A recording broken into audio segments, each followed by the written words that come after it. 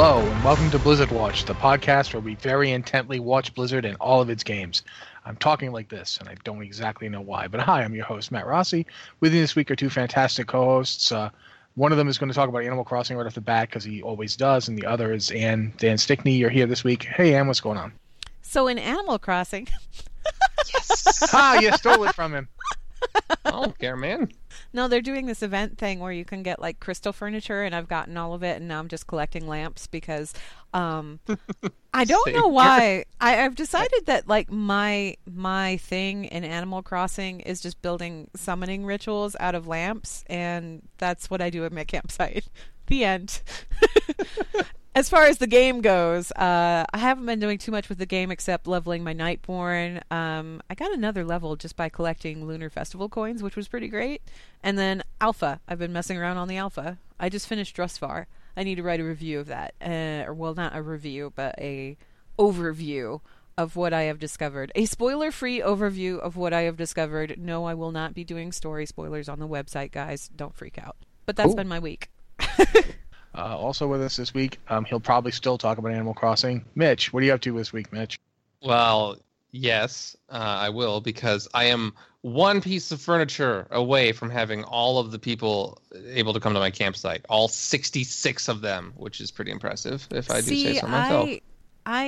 My problem, Mitch, is that I will invite certain animals to my campsite because I like them, and then other ones, namely anyone that ever calls me Brosephine ever, never gets an invite. And if there were an in-game option to punch them in the face, like, I would do that. I do it for the completion. I don't keep them at my campsite. I just do it so, you know. You just invite them, hey, here, look around, now get out. Yeah. And like, oh, it seems like it's full. Invite me back sometime. I'm like, nope. Sure, yeah, someday, air quote. I also have finished the crystal event. I haven't decided what to use my crystals on, but the lamps definitely, they're cool looking, and also the ritual thing is just hilarious. Outside of Animal Crossing, which is never going to stop, so just get used to it. It'll stop when a new Animal Crossing game comes out. Yes. Which never gonna happen. Just right. Whatever. That's different. That's a different show. Don't wish that into the world. Monster Hunter. I've been doing that. They have How is that?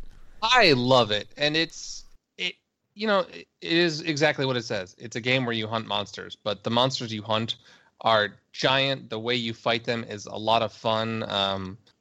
The whole tracking system of like, oh, you follow their, these are fresh footprints, or these are old footprints, or they're asleep now, so you have a chance to like. I have a question. It's a really important question. Is there poop, and do you follow that, or is it just footprints? No, there is dung, and there's poop. There's monster poop. Okay. Yeah, because that's just confirmed. That's part. Why is Game of the year, everybody? He hasn't even brought up that you have a little cat friend who goes everywhere with you. Yeah, no, it's called a you Palico. You can design the cat friend. A Palico? Oh. Yes, they're in all of the games. I know we're getting off topic, but it's worth talking. Yeah, so the character creator is really in depth, and that's also true of the Palico, because you can design your Palico, like eyes, fur color, spots, tail, the noises it makes, stuff like that. I don't care about any of that, although I did see a video, and it was a really good video of real life cats reacting to the Palico character creation screen. So like, as these people are creating their characters, and it's just going meow, meow, meow, meow, and like the cats are just freaking out. That was pretty great. You guys know that there's... I'm sorry to interrupt. I don't want to interrupt you, but I have to, because this is very important. You know that when you get... like, I made a Lightforged Draenei, and I've been playing it. And it's great. I love it. I left its hearth at the Vindicar because I think it's cool to hearth back to the Vindicar. Which class are you playing? Warrior. You are playing a warrior. Okay. I'm just checking. I also have a paladin, and he's also almost the same level as my warrior, but I've been letting him rest. But one of the cool things is when you hearth back to the Vindicar, you teleport down. You just take the teleport, and it teleports you down to Stormwind. When I teleported down the other day, there was a corgi puppy just wandering around in front of the Stormwind Embassy. So I stopped, and I noticed that I could click on him. And I clicked on him, and I stopped. My character got down on one knee and petted him. Yep. I know. And pet so the good doggos. It's so cute. And then I'm like, I can just stand here and pet this dog. Do I have to play World of Warcraft anymore, or can I just do this? A cat came by. Yeah. You do the same thing to the cat. Yeah.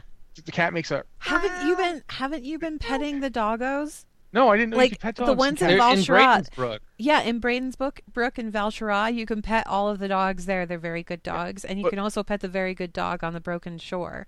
But the thing was, when you petted the cat made a noise. Now, I've never actually went, petted a cat before, and I'm going to have to go check this out just in the interests of science and also because kitty.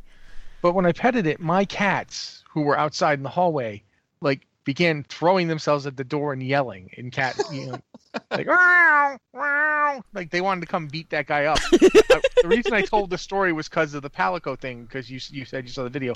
That's what it reminded me of. It reminded me of my cats who just wanted to kick that cat's butt. How come some strange cat gets to go in your office? We don't ever get to go in your office. Wow. So yeah. I really want to see how my cat reacts to the Palicos. I actually named my Palico after my cat. So, Mitch, have you been, just not to like divert from, but because, it's a Blizzard podcast, so have you been doing anything in World of Warcraft lately? Or any other Blizzard game? Yes. No, I've been leveling my Void Elf, which is what I'm actually doing right now. I flew around and got a lot of the Lunar Festival things. I did Northrend, Kalimdor, and Eastern Kingdoms, which I think are all of them. I don't think Outland or Pandaria have any. They don't, and that's weird. But then at the same time, it makes sense because it's the Azeroth Lunar Festival. Why would there be places on other planets that are giving away coins? They that doesn't added, make sense. They did add the Winter Veil and the Hollow's End stuff to Pandaria, so I thought maybe. Yeah, but Move the ghosts there. Yeah, Pandaria, it's like maybe they should have added it to Pandaria, but they didn't. So my major complaint with this, and we can probably talk more about this when we get to it, is that there are 65, 66, like if you do non-dungeon ones, and the crowns cost 100 total. There's only 4 of them, aren't there? Yeah, and they're 25 coins each. Is it 25? Oh yeah, it is 25, isn't it? Even if you do the maximum, like dungeons, everything, you can only get 84 coins. I totally thought you'd be able to get them all in one character, and I'm like, okay, well now I have 15 extra lying around because I'm too low to do the dungeons, or too low to solo the dungeons, and now I have to do them on other characters, which is mildly annoying. Yeah, and we can talk about that. Yeah, along with other stuff, which we should probably do, huh? Yeah, let's Monster do those Hunter top is fun stories. now. Yes, it is. Now be quiet. Yes. That's very rare I've ever said that to you. Usually I just let you talk right over me. Top stories. Let's talk about some of those cool things.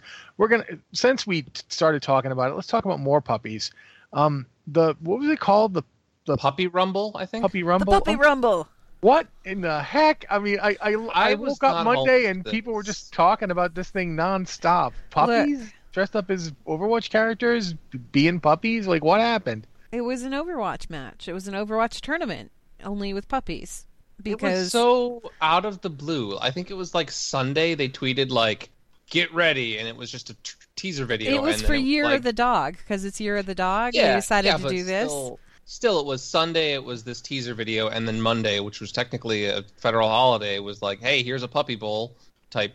Puppy Rumble, I guess. Officially. Yeah, because like every year for the Super Bowl, Animal Planet always does the Puppy Bowl, which is like they do the Super Bowl, only it's just puppies, and they have commentators and everything, and it's really funny. Well, this year for Year of the Dog, Overwatch decided to do their own version of it, and they did the Puppy Rumble, which was an Overwatch tournament with puppies, and it was great. Which is frankly brilliant. Like whoever. Lulu said, hey, for MVP. That's all I have to say. She was the best tracer. She was so good. She was on point. Symmetra. Wait, was Lulu Symmetra? Excuse me, Symmetra. Okay. There was a tracer, and I liked the tracer too. I thought the tracer was really adorable. I need to rewatch because I wasn't home when this was on. Lulu was the scrappy little Symmetra. That's right. Yeah, and apparently all the dogs were available for adoption, and I think as of this morning there were like 3 you could still adopt, but they got picked up pretty quickly. They got snapped up fairly quickly, which I thought was great too, because it's like, you like watching them, you like watching the stream, you like watching the commentators and everything, but it's also nice to know that all of the puppies are also being adopted at the same time. So whoever thought of that is a genius. I just like imagine my dog getting to do this and how excited she would be, and I'm like, oh my god. This needs to be a thing that happens across the world. They need to have like little puppy Overwatch tournaments everywhere so I can get my dog dressed up as Reinhardt. I'd watch them. I would totally watch them. I I don't know why this started. Like, not the Puppy Rumble, but like ever since Overwatch became a thing, people just started dressing up their dogs in Overwatch cosplay. Like, I don't know if other games have had that happen with them. Or yeah, not. there's this amazing cat. Okay, go on.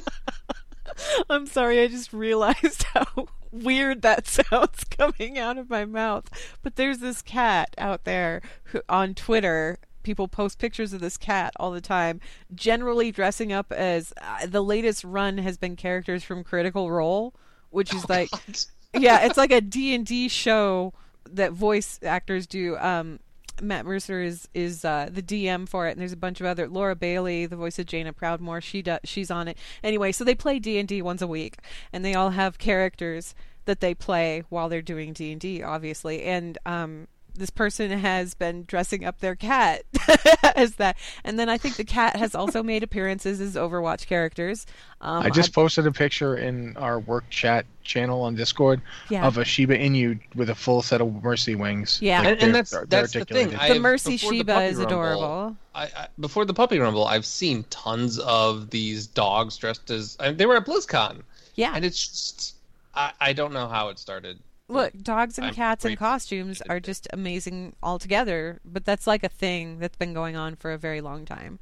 Like, people will dress them up as comics characters or just from different video games. Outside of my realm until it started with Overwatch, because, yeah, but I love it. I love every bit of it. So, yeah, the Puppy Rumble, that happened. And we should probably, not that we should... we could talk about the Puppy Rumble all day, honestly, but we should talk about some other stuff. And one of the things we should talk about is Battle for Azeroth. They just did. Wait, you want to do something else? Go. Yeah, I was going to say, can we finish the Overwatch talk while we're at it? Sure. Yeah, go ahead. Okay. I was the Contenders wrong. Trials, right? Yeah, but I'm talking about like Overwatch League. I was wrong last week because I said that I thought Overwatch League was coming back. I think I said the 24th. No, it's not the 24th. It's tonight, guys. It comes back tonight, and the Valiant are taking on Soul Dynasty at 6, and they've made some changes. As in tonight when this is being recorded. Yes, tonight as in February 21st. And if you are listening to this when we release the show on the site or on iTunes and all the other feeds on the 23rd, hey, there's still games going on. Stage 2 has begun. But they have made some changes to the stage just based on feedback and based on how things were going, which I was actually kind of happy about. They basically changed the scheduling a little bit. Each weekday match begins at 6 Central, and then the Saturday matches begin at 3 p.m., and there's no variation. They're also adding an extra day for the playoffs, so there's not like this gigantic 15-hour-long day where they're just doing playoff games all day long, which, don't get me wrong, was kind of fun, but by the end of it, it was like, I need to go to bed, but these are so good. That's sort of how HGC, like, it starts at noon Eastern time, and some of the matches would go past 11 p.m., so it was an all-day thing. Yeah. Which, yeah, like you said, was like, I want to keep watching, but also I have to do stuff. Yeah, and I mean, it's not a bad thing necessarily, but it is if you want to see all the games and stuff. So they made changes to scheduling. But yeah, that starts tonight with and I think is it Friday? I want to say that it's Friday. Let me double check this just to be sure. Yes, Friday at 6. The New York Excelsior is going to take on the London Spitfire in a showdown. Those two teams were the last two teams in the finals of Stage 1, so it's going to be nice to see them come back again and see if Excelsior can take down Spitfire or not. And so again, do these have? Sorry, is this the new updated rosters? Yes. If any, okay. Yes. There's actually a bunch of personnel changes that have been going on back and forth. The most notable one was that the Dragons picked up Gaguri, but there have been a lot of other changes and swaps and things too. Florida Mayhem picked up a few new players. However, they're all Korean, which is good because they're good players. On the other hand, the language barrier, how is that going to affect things? Is it going to affect things? We don't know. We'll find out. Interesting. Yeah, so there's a lot of different things that are going on right now. And then, Rossi, you mentioned the Contenders Trials? Yeah, well, I mean, they're happening, aren't they? I mean, that was pretty much it. Yeah, That's all I they had to are say on it. happening. It begins. What are actually, they? Or... No, well, they're happening, but the regular season for Overwatch Contenders, it begins March 11th in North America and Europe. Trials are underway to see who's going to join them. And the trials began, I think it was last week or something like that. So there's a bunch of teams. I'm not even sure what's up with the whole contender thing. I think the contender thing is basically, it's kind of like the AAA of the Overwatch League.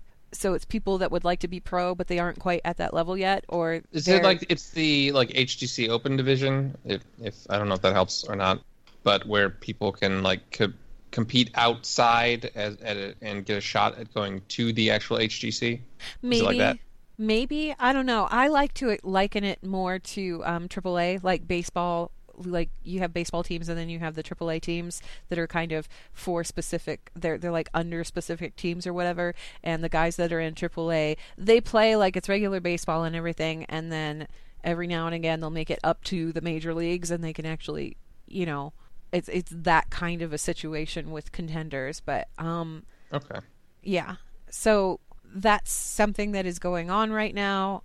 They have like an actual schedule and roster info laid out. You can find that over on the Contenders website, which honestly, they did a revamp for the website. So that's pretty cool too. You can check that out on the official Overwatch website and look that up. It's pretty great. Cool. We should, like I said before, we're going to move on a little bit to some Battle for Azeroth news. Yes. One of the things that we should talk about is they've basically made a post, Ornix made a post on the forums, that they're looking at what happened to transmog farming in patch 7.3.5, because when they introduced scaling dungeons, they made personal loot a part of it as one of the reasons that they could do the scaling. But as a result of that, if you're like me, let's use me as an example. I like to farm up various pieces of gear that are not for warriors. I like to go for daggers just because I like to collect daggers. I like to go for oddities like healing maces, fist weapons, Or and in my case, I'm a rogue and I like collecting leather druid gear just because it's pretty. Yeah, if that druid gear has int on it, like this int plate too, keep in mind that they got rid of that stuff in Warlords, but the older stuff still had it for a lot of places. You can't get it if it has a stat you don't use. So if you're a rogue going transmog farming for old leather gear that's druid healing gear, you can't get it now. And that's they're looking at that. They're looking at some other problems too. And one of the things Ornix said is that they're looking to when Battle for Azeroth comes out, they're looking to put in something called Legacy Loot Mode. And the way Legacy Loot Mode will work is when you enter a raid, it will check your level against the raid's intended level. Raid or dungeon, right? Raid or dungeon, yes. Dungeons are also included. If the raid or dungeon is 10 levels below where you are, like so if it's a Legion dungeon and you're a fully leveled 120 level character, the dungeon or raid will go into Legacy Loot Mode, which will make several changes. One is that it will assume max occupancy even if there's just you. So if you're in Molten Core, it's going to be assuming it's going to drop loot like there's 40 people in there. It's not going to drop loot for one person. It's not going to just do personal loot. It's going to say, okay, drop loot like there's 40 people in here. For dungeons, it will be 5 people. For flexible raid sizes, anything like old LFRs or anything that came in after flex raiding, so Warlords raids, and for that matter, Legion raids, those raids will assume 20 players. It'll be as if you have 20 players. If you go in with 2 people, it'll still drop loot for 20 players. Like, say, let's assume that the dungeon drops 4 pieces of gear per boss, because that's how many it dropped when you had 20 people in. It will drop 4 for one person if you're running it just by yourself. If you're with somebody else, it'll drop 2 pieces of loot per person, but those pieces of loot will be completely tradable. Yeah. So if it drops healing cloth for one person and you want it and they don't, they can give it to you. It doesn't matter if it's for their spec or not. And that's the third thing. Anything it drops will just be anything on the loot table. It will not check spec. Yay! So if you want, if your rogue has been trying forever to get like that, terrible looking mask from Ulduar. Oh, and terrible! Excuse me. The healing one. Come on, it looks like Edvard Munch's The Scream is swallowing your head. It is a terrible helmet. Is this a druid hat? Terrible. Yeah, it's well, the rogues had it too. Actually, it's the tier. I was gonna say, I thought, you're talking about the Dead Yoda hat. Yeah, Dead Yoda hat. Okay. There's a rogue version. I thought you were druid- talking about the rogue one. No. Yeah. They're all There was a druid healing hat that had the same model. Okay. But a friend of mine used to be farming for it because it's a different color. But if you want that hat on your rogue and you couldn't get it because it was a healing hat, now you'll be able to get it because anything that can drop might drop. So I'm personally very stoked about this. Not just for the removing the restrictions on spec, but because now stuff will actually drop. Like you'll, instead of killing a boss and getting one thing or two things, you'll get a bunch of stuff. Yeah, the maximum occupancy thing is a really, really nice, way to ensure loot. Because especially with the personal loot switch, like you weren't guaranteed loot at all, which really you weren't guaranteed sucked. anything. You could kill a boss and get nothing, which just I don't like that ever. I don't like that. It feels terrible, doesn't it? It just feels bad. It feels like a bug. It's like I went it through doesn't all the feel like trouble right. to kit myself. I'm soloing this place by myself. I am that much of a god in this game, and I don't get loot after killing that big thing. Yeah, no, that it's feels terrible. It is one of those things that I swear, I seriously, like, I've never liked it at all. And they've tried to fix it since they instituted it. When they've tried doing it where, like, they have coin rolls. They've tried doing it where, okay, well, you'll get gold. They tried doing it where it's like, well, you'll get a lot of gold. They tried doing it where you'll get artifact power. None of it feels right. They had it where I think Warlords was where they introduced this, and they had it where people didn't like it at first for sure, and then it was like, all right, well, you are guaranteed to drop on the last boss, which, okay, that was better, but it was still like you could go, 4 bosses before, get absolutely nothing while other people are getting something. And what if that you might not even be able to use? The gear you want might be on a boss who isn't the last boss. So you're not doing me any favors. Thanks. I do wish that they would implement this before Battle for Azeroth, but I can understand. About to say that, I can understand that.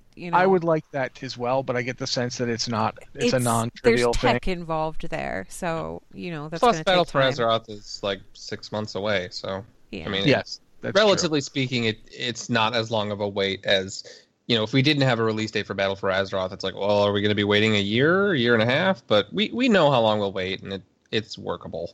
Yeah, for right now, the really interesting thing, too, is that it's something that people brought to their attention. This is something that was big on the forums, that was big on Twitter and other commenting systems.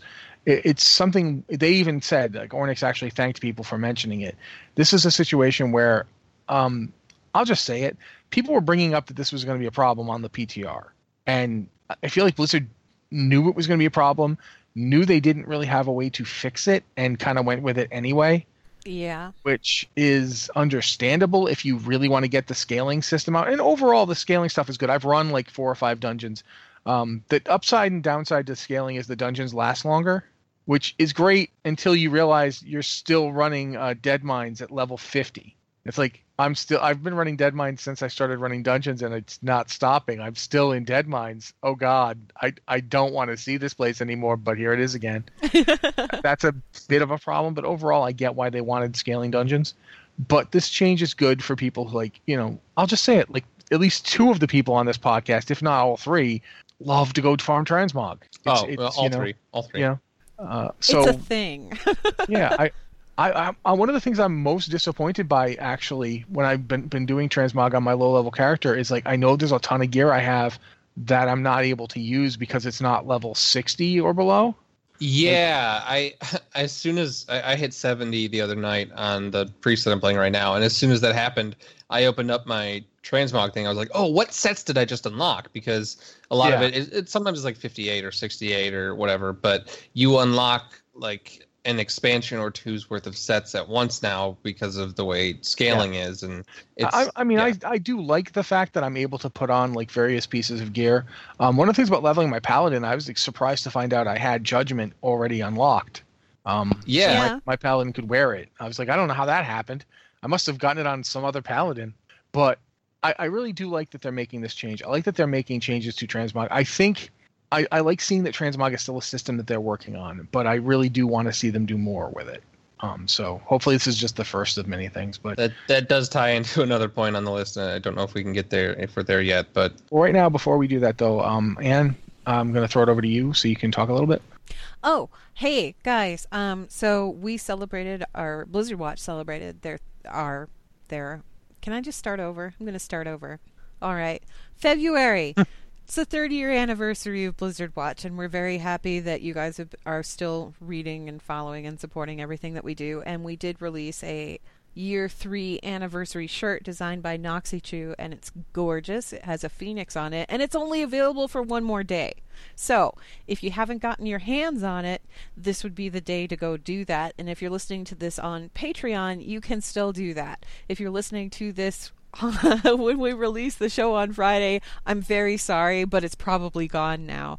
However, if you want to get your hands on that and you haven't gotten your hands on that yet, you can go to teespring.com BW-year-3, and that's the number 3, and order yours today. Again, there's like a day left to get your hands on this, and once it's gone, it's gone. So if you're looking for that anniversary shirt, or you want to like help support us, because we do enjoy that too, feel free to go order one. That's teespring.com BW-year-3.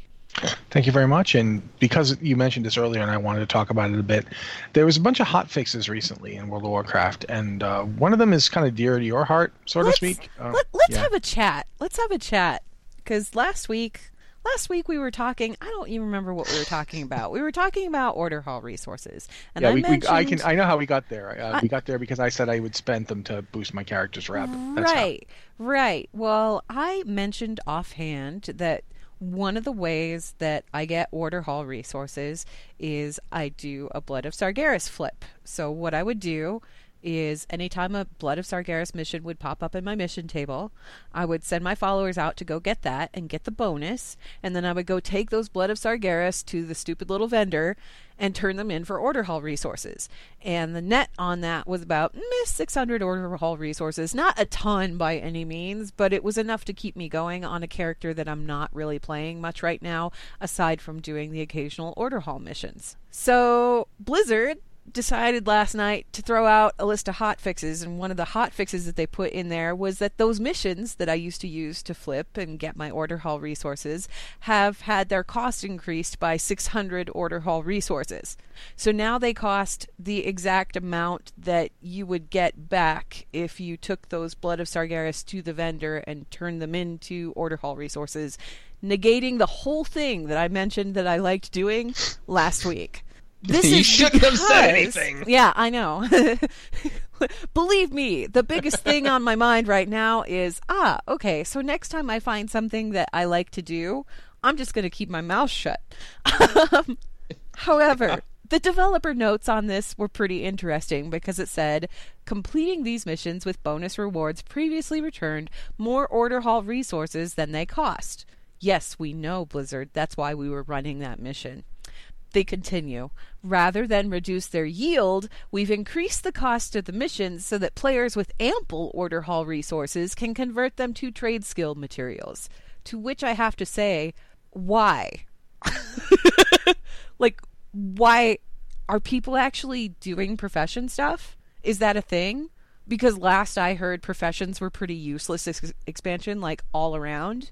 I don't know about on the servers that you guys are on, but on my servers, trade skills are pretty useless. People don't make the gear. Why would you bother making the gear when you can go to LFR, when you can do a world quest and get better gear than you could make on your own? I think maybe people purchase herbs or minerals to resell, which I don't actually know who's buying them, but I don't know who's buying them either. Do you see people doing blacksmithing and engineering to make transmog stuff?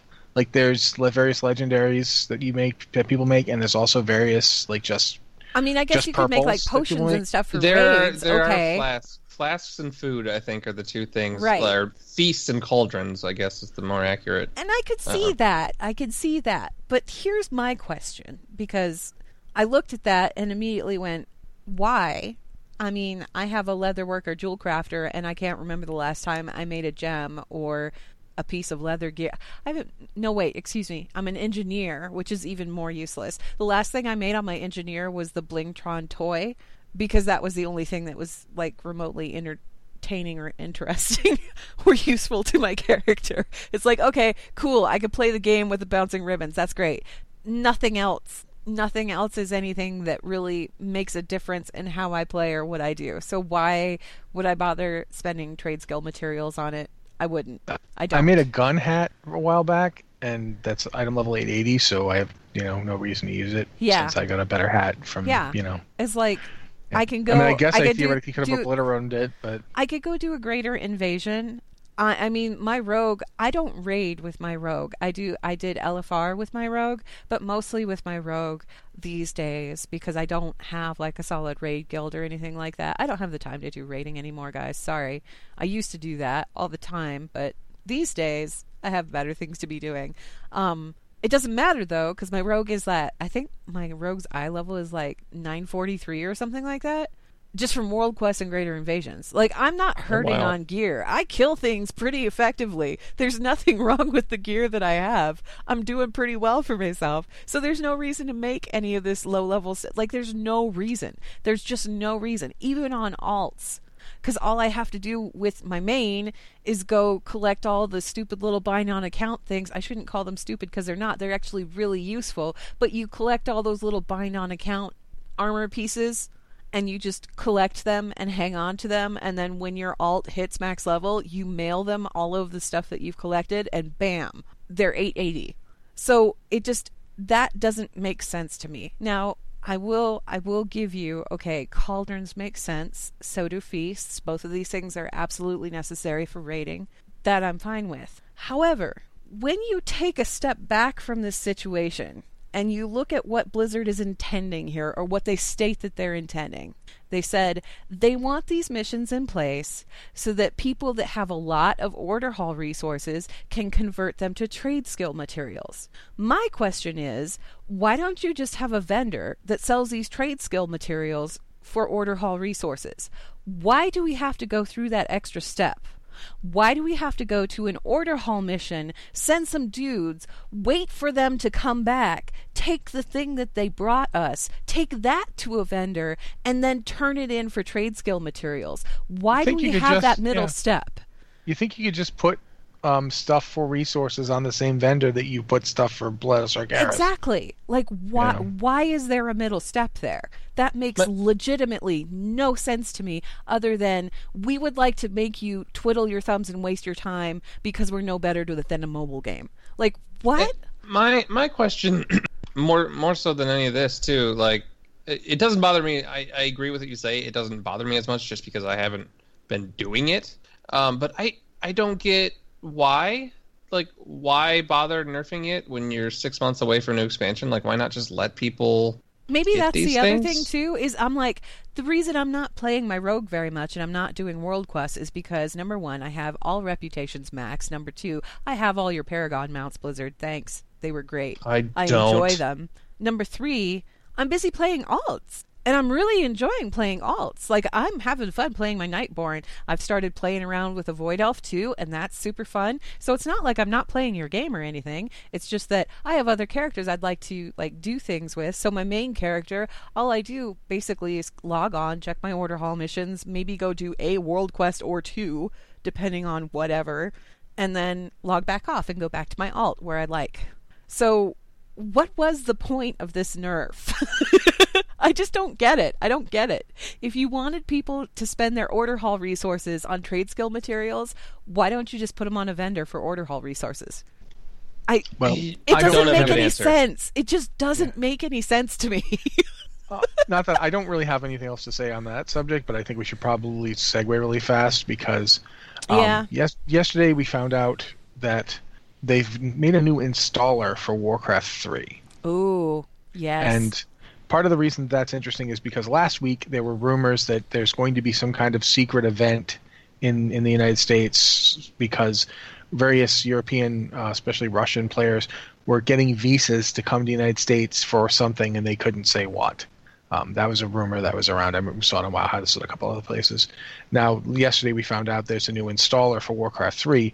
And the reason that that's interesting is because once you have an installer like that, it is simplicity itself to put it on the launcher. Yeah. That's what they did with StarCraft Remastered. If you know about that, StarCraft Remastered is right on the launcher. You can get it. You can buy it right there. You can play it like almost immediately. So this does kind of lend credence to the idea that we're going to get a remaster of Warcraft 3. Put it on mobile, Blizzard, please. I've been asking for this for everything. years. Yes to everything. I want Warcraft 3 remake, Frozen Throne. Hell yeah, I'll take it on mobile. I want to play it on my iPad. Make it happen. Announce it now.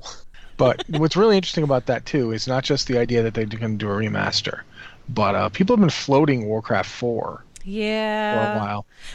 People have been floating Warcraft 4. To be fair, they've been floating Warcraft 4 since what, like Wrath of the Lich King? I don't know if it's so much floating as like, I really want this. Please let me grasp. Here's my thing. Yeah, here's my thing though. Why I don't think we're going to see a Warcraft 4 anytime soon. Mm-hmm. I think the success of StarCraft Remastered has taught Blizzard a valuable lesson, and that lesson is that StarCraft 2's biggest competitor and the one that beat it was StarCraft.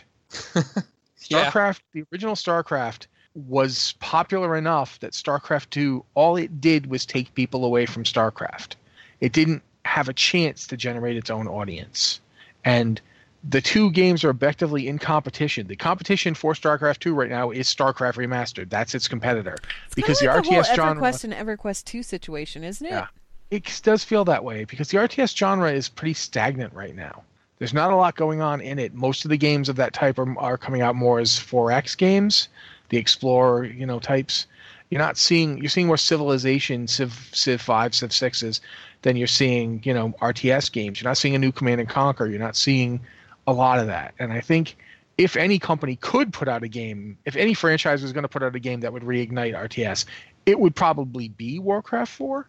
But at the same time, what game would Warcraft 4 be fighting? Warcraft 3.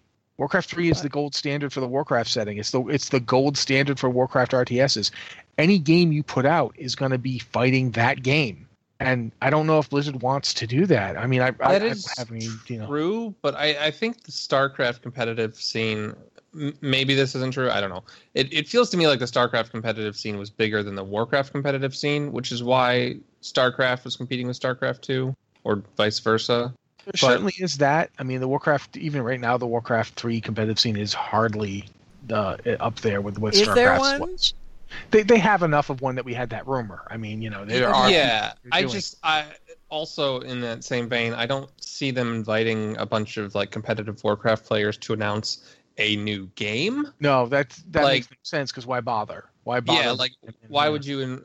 That's the sort of thing they want to make a big announcement for. It's not the sort of thing that they prepare like a competitive, the competitive Warcraft 3 scene. If you have people that are already playing Warcraft 3 still after all these years and really familiar with it and really like they know it inside and out, and you want somebody to test a revamped version of that game, who would you bring in to test it but the best players? Yeah, and this isn't to say that Warcraft 4, can't exist. Matuba in chat says might be just a primer to refresh and gain interest in Warcraft 4. That's true. That's perfectly valid. This particular rumor though, I think is more of a potential Warcraft 3. I think it's almost certainly going to be a Warcraft 3 remaster because A, we know they've been talking about doing it forever, and B, they've had job postings for it. So see, I would throw all of my money at them. Yeah. Alessander just pointed out in the chat channel and said, yeah, and there's still Warcraft 3 tournaments every week. I didn't know that, Alessander, but I'm glad that I know that now and that there's like still a tournament community for that game. It's just not something that's hyped as much as, I don't know, StarCraft. Well, StarCraft was super, super, super hyped, and you had like Barcraft nights that went on and everything. And then, of course, you've got Heroes. And then, of course, you've got Overwatch League, which they're hyping from here to eternity. But I hadn't really heard much of the same for Warcraft 3, so that's why I was kind of unfamiliar with that. Yeah, but we'll definitely see what we get. I feel like we'll hear fairly soon. If there's going to be a remaster, there's going to be some news about it in a month. Within a month. I'm really excited about the possibility of this. I am too. I really want to emphasize that I would play the hell out of a Warcraft 4, and I really do hope that they make it someday. But before that happens, I would also play the hell out of a Warcraft 3 remaster because yes to everything. Okay, well, looking at the time right now, I'm going to actually try and hijack us to some emails because we haven't done them in a couple of weeks and Yes, we have let's just do. enough time to do a couple. So if you have an email for the show, please send it to podcast@blizzardwatch.com with the subject line podcast or Blizzard Watch. If you can keep it within, a couple hundred words, that is always great. Shorter is better. If it's a tweet length, that's the wonderful. We love tweet length ones because we can really get into them. So Anne usually reads them for us, and she's going to do so now, if you don't mind, Anne. Okay, first one is from Plagueis. Plagueis? Have you heard the story of Plagueis? Plagueis. Anyway, from Hellscream US, who says, "Hello, Watchers. The Death Knight mount is a raised red dragon. I think it's a good reason for a conflict between Death Knights and the red dragon flight. What do you think?" And then there's like a second part to this too, where they say, "So are they really just going to hand wave away all the straight up evil stuff you and your Order Hall does during Legion? Any Death Knight PC should be the most hated person on the planet now that the Legion is gone. But based on how Paladins and Lady Liadrin seem to think you're still great, makes me think they might hand wave it away. Regards, Plagueis." I don't think it's fair to say they hand wave it away so much as you kind of the one thing you did directly to the Paladins, you got smacked for. Yeah. Like the Big head time. of the Death Knight Order died. Granted, he came back because Death Knights, but He wasn't dead. He was just mostly dead. he got dragged out of that place like smoldering. There were like bits of him scattered about. Darian Mulgrave has not had good luck with Light's Hope Chapel. He should stay away from that place. Quite frankly, it ain't good for him. So I don't know if Darian, don't go there. It's not for you. most of the other evil stuff, and I go. did all that evil stuff on my Death Knight, like, and I said it. I remember even saying at the time we were doing the leveling stream, and I was like, "My God, the things I'm doing are horrible." That's Like what I love about it. Well, it's fine, yeah. When we were it doing the kinda Death works. Knight leveling, like at the Yeah. beginning? No, the Order Hall stuff. Oh, the Like, Order Hall stuff. Okay. Yeah. We all have to go and do our stuff separately because you have to do your Order Hall stuff pretty much by yourself. Right. So you guys, you were talking about how you're doing your hunter, and Mitch would be talking about doing mage stuff, and I'd be like, "Yeah, I went to like the Arathi Plains, and I straight up murdered the evil son of I forget his name, but Gary, was it Galen? Yeah, Galen Trollbane. Trollbane. Yeah, I straight up had to murder Galen Trollbane, and then I had to take his father's body out and reanimate it into a Death Knight. But that was after I made Nazgrim a Death Knight. But before I made Sally Whitemane. And you Death can't Knight. believe what I'm gonna do next. Yeah, but hey, they're sending me to dig Tyrion up, so I'm pretty sure that's going to go well. And the thing he's talking about with the mount, it's not just that it's a raised red dragon. There's actually a whole thing where you break this thing to your will, and it's like actually pretty epic. It's one of the better mount getting stories. Like it's not up there with the monk one. Yeah, I haven't gotten a Death Knight to 110, and I really want to now. Yeah, the Death Knight Their one story, their stuff is so cool. Death Knights have one of the better class campaigns, I think. I'd put it slightly behind the Priest Paladin one, but mostly from the Paladin side. I feel like the Priests kind of get a little shafted on the Priest Paladin one, especially if you're a Shadow Priest, because as much as I usually mock Mitch for this, I'll give him points on it. Shadow Priests really, it's like they forget that dude's a Shadow Priest every time they talk. Oh God, I am so mad about this on so many levels and in so many places. I think the best part was when I did that on my Horde Shadow Priest, because I have a Forsaken Shadow Priest. I went and did all the Order Hall stuff. There was this thing where Velen was like, "Yeah, I had a vision, and you're the one who's going to bring the light to Azeroth." And I'm just like looking at him going, Are you sure? have you looked at me lately, Velen? Like, really look. You're the prophet? Like, are you blind? No, exactly. You're not using any light, so you can spare some. It's fine. You have so much in your pockets. I don't have any to spare. I am the antithesis of light. No, that's not how it works. You can't have shadow without light. There's obviously some massive amount of light around there somewhere. Just bring it to Azeroth. Shut up. Stop being stupid. So But do you think that they're the going to Death Knight's hand wave good, yeah. all this Death Knight stuff, or do you think it's going to come back at some point? I feel like it's got to come back at some point. I feel like first off, I feel like it might come back in an expansion or two, because I will be amazed if it doesn't turn out we made the Lich King super strong and gave him a bunch of really super strong servants, and he doesn't use them.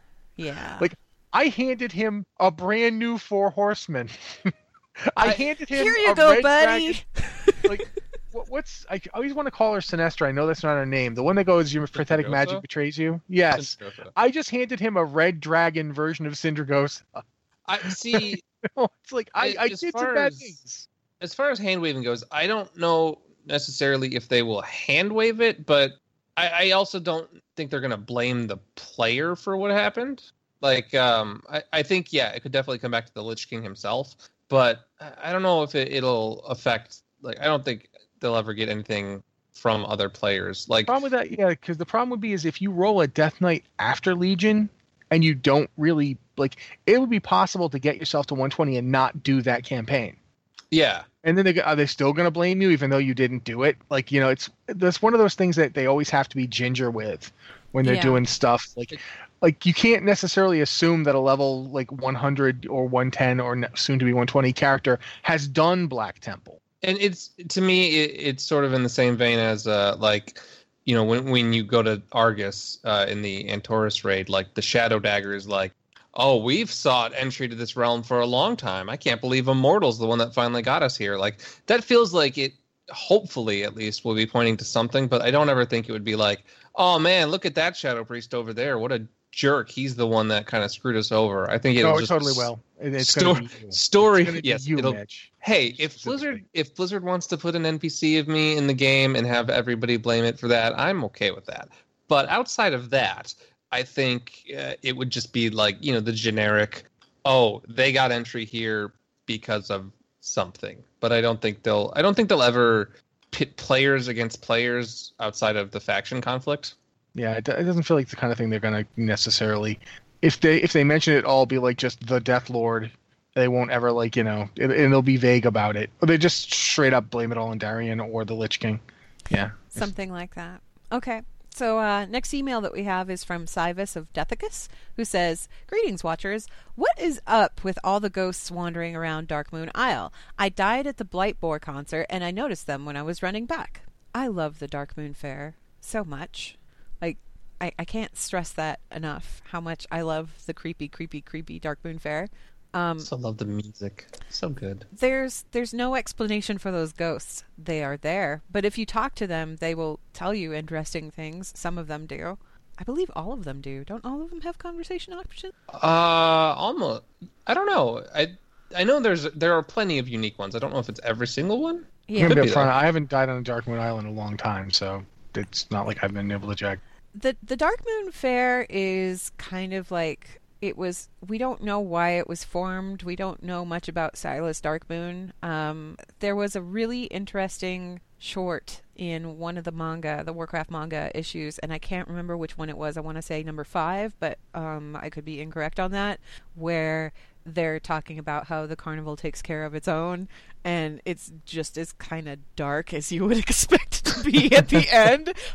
There's nothing more terrifying than an angry Silas Darkmoon. I will leave it at that and say that if you have not read the Warcraft manga, you should. You probably should. As far as the ghosts go, there's no explanation for them, but Darkmoon Isle has a lot of really weird things going on with it. It's not just the Darkmoon Fair. There's just weird stuff on the island altogether. And we haven't gotten any real explanations for it. I don't know if we ever will. I think it's just kind of a flavor thing, Yeah. I don't know.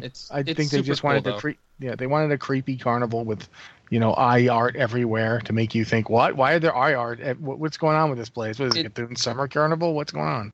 It's sort of, and shameless self-promotion here, there was a thing I did a while back for like Halloween about all the ghosts and stuff that's hidden in the game.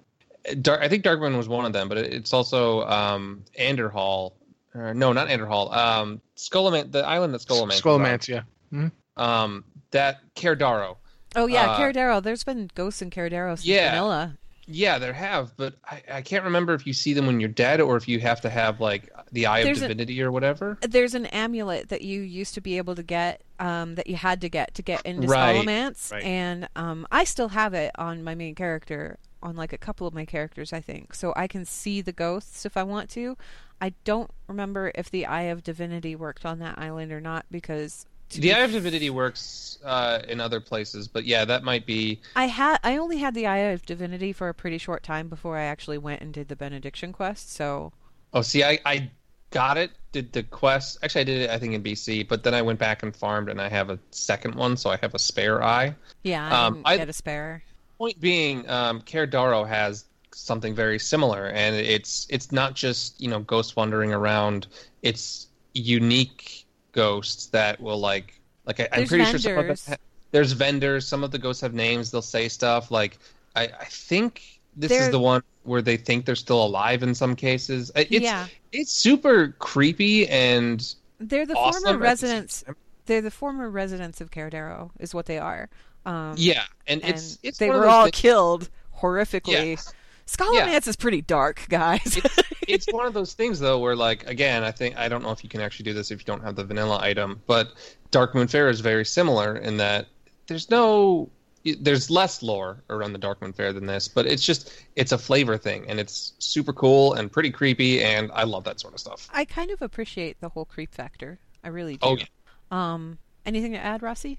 Nope, I think you covered it. Okay. Next email is from Lomshank Orc Hunter, who says, "Hello, Watchers. If you were hired by Blizzard to write one book for any of its games, which game would it be, and what would it be about?" Rossi? I thought you were going to go with Mitch. I would write something for StarCraft, and it would be a novel about the Protoss. Okay. Yes, I've wanted to write something about the Protoss for a very long time. I find the Kala fascinating. I love the idea of, now that they're in a completely different place, now that it's broken, what are they going to do? I would totally, dig on a Protoss novel. Backup would be World of Warcraft, something with the Draenei. Because Draenei. Also, there's an awesome emote the Lightforged get, where they go, "My life for Argus, my life for Argus." Yes. Do they really? Yes, they really do. It's fantastic. Oh, that is awesome. Mitch, what about you? Okay. First thing that came to mind was something Heroes of the Storm-ish that tied the similar universes. How there's multiple pajama skins and then there's the superhero skins. You want to do a Heroes of the Storm multiverse type thing. Exactly. I want to bring together, at least explore one of the multiverses where these heroes come from and just go nuts and have fun with it. Like Rossi, my backup would be WoW, probably about something Forsaken or Undeady or, something like that. I like that I really like that your first thought is basically Crisis on Infinite Nexuses. Yes, exactly.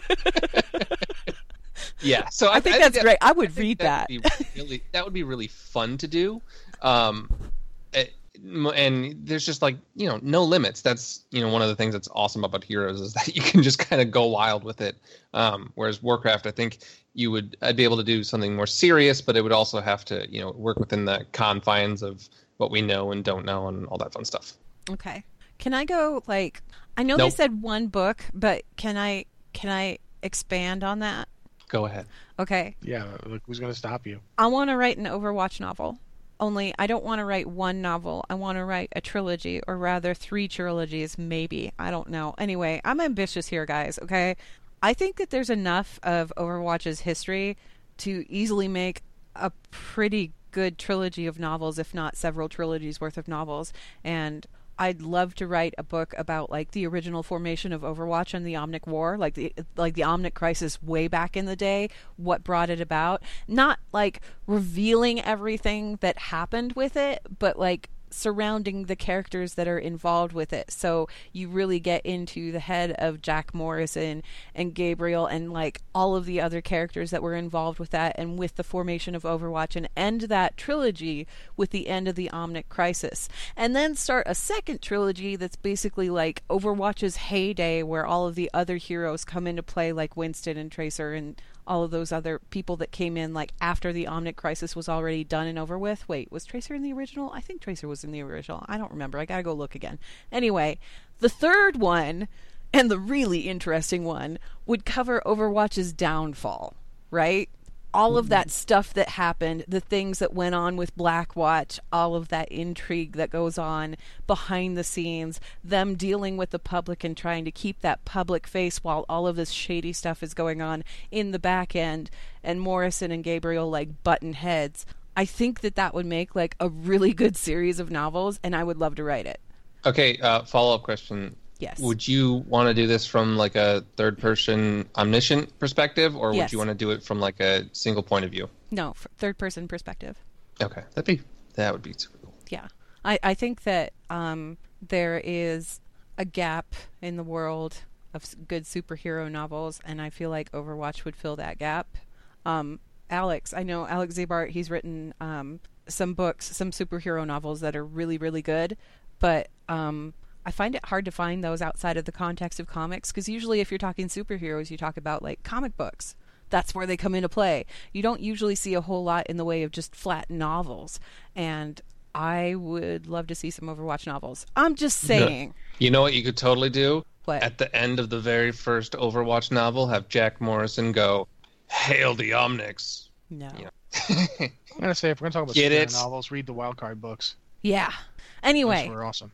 we have one more email here, so why don't we answer that real quick, because it's just one more email. Yeah? Are we okay Sure. with that? That's fine. Yeah, there's one small bit of news I want to shout out before the end of the show, but we can do Okay. the email first. Okay, let's do the email first. Email is from Velcrown, who's an Orc DK. Hey, Death Knights. Have you done You did anything some bad shady stuff. lately, Velcrane? Anything shady that you'd like to tell us about?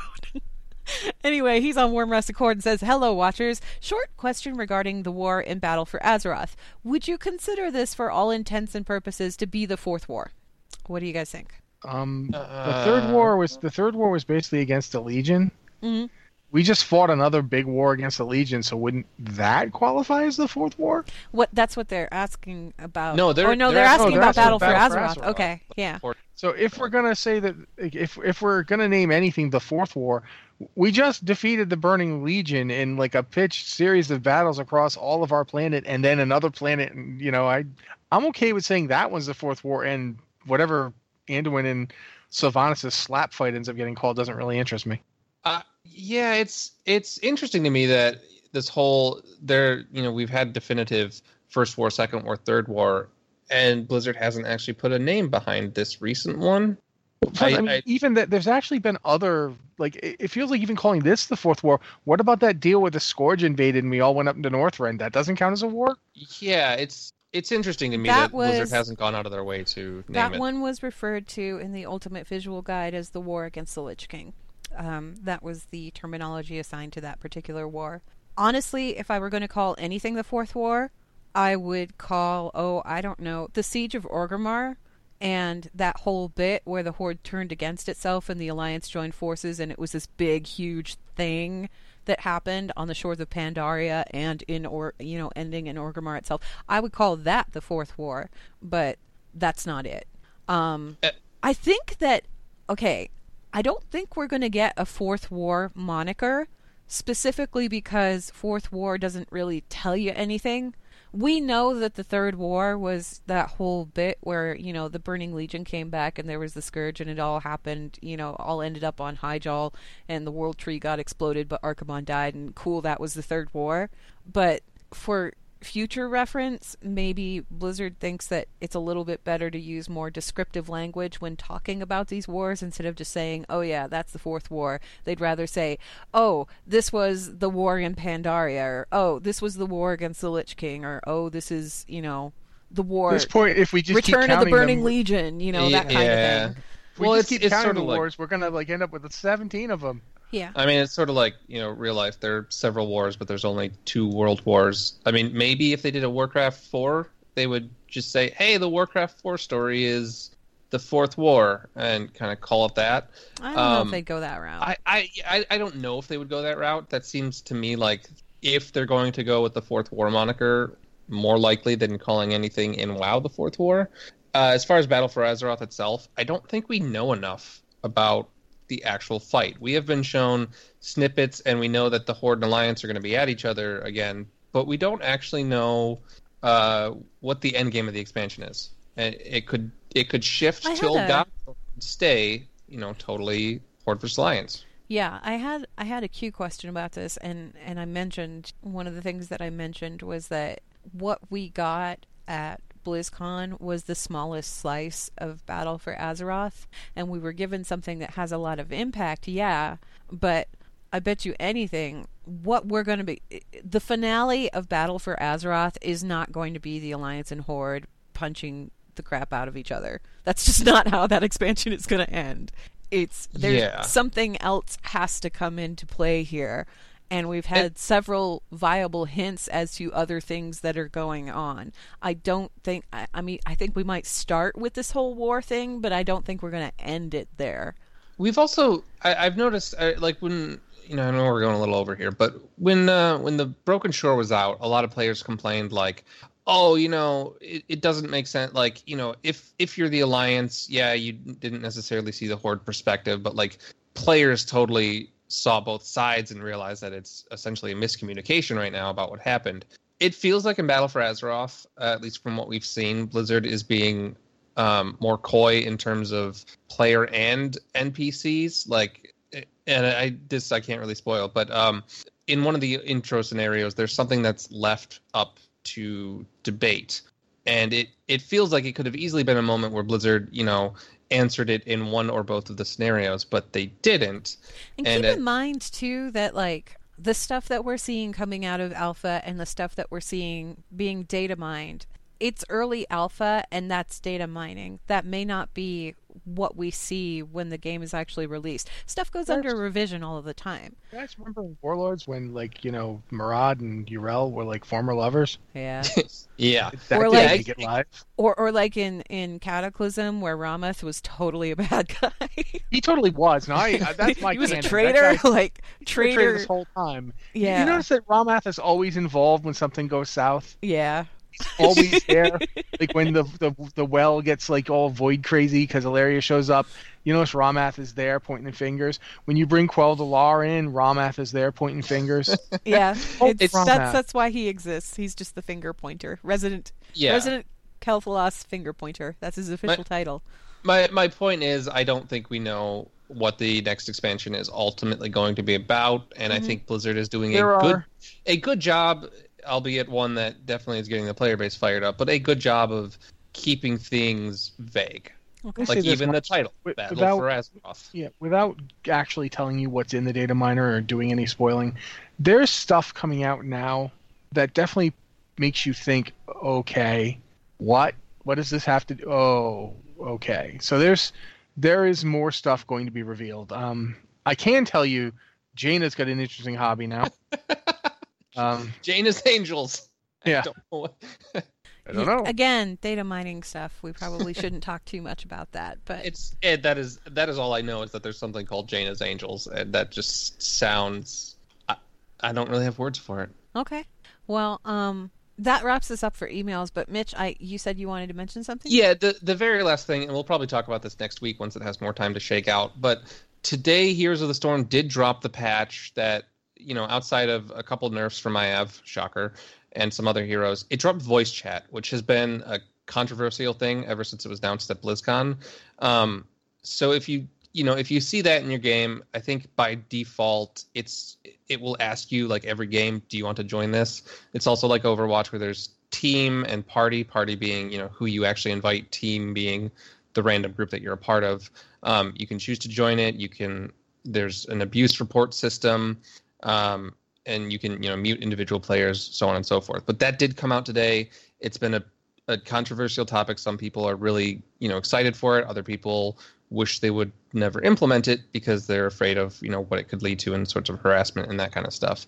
We could talk about it more next week, and once we have a better idea of how it shakes out, because it's literally only been out for a couple hours now, and I haven't actually had a chance to see what it's like. Okay. But if you're playing Heroes and you notice that, that's what that's about. Okay. Well, we can talk about that more next week. Anyway, that wraps us up for emails and for the show here. Blizzard Watch is made possible due to the generous contributions at patreon.com/BlizzardWatch, and your continued support means that this podcast site and community is able to thrive and grow. Blizzard Watch supporters enjoy exclusive benefits like early access to the podcast, a better chance at having your question answered on our podcast or the queue, and an ads-free site experience. And again, if you want to get our 3rd anniversary t-shirt, you've got 1 day left to do it. I'm sorry if you're listening to this on Friday, you were a little too late. But if you want to get your hands on that, go to teespring.com/BW-year-3. That's the number 3, and you can order yours before they're gone forever. All right. Well, thank you very much, Ann. This has been the Blizzard Watch podcast. If you have an email for the podcast, please send it to podcast@blizzardwatch.com with the subject line podcast or Blizzard Watch so we know it's for this show. Thank you guys very much for listening. We will be here next week.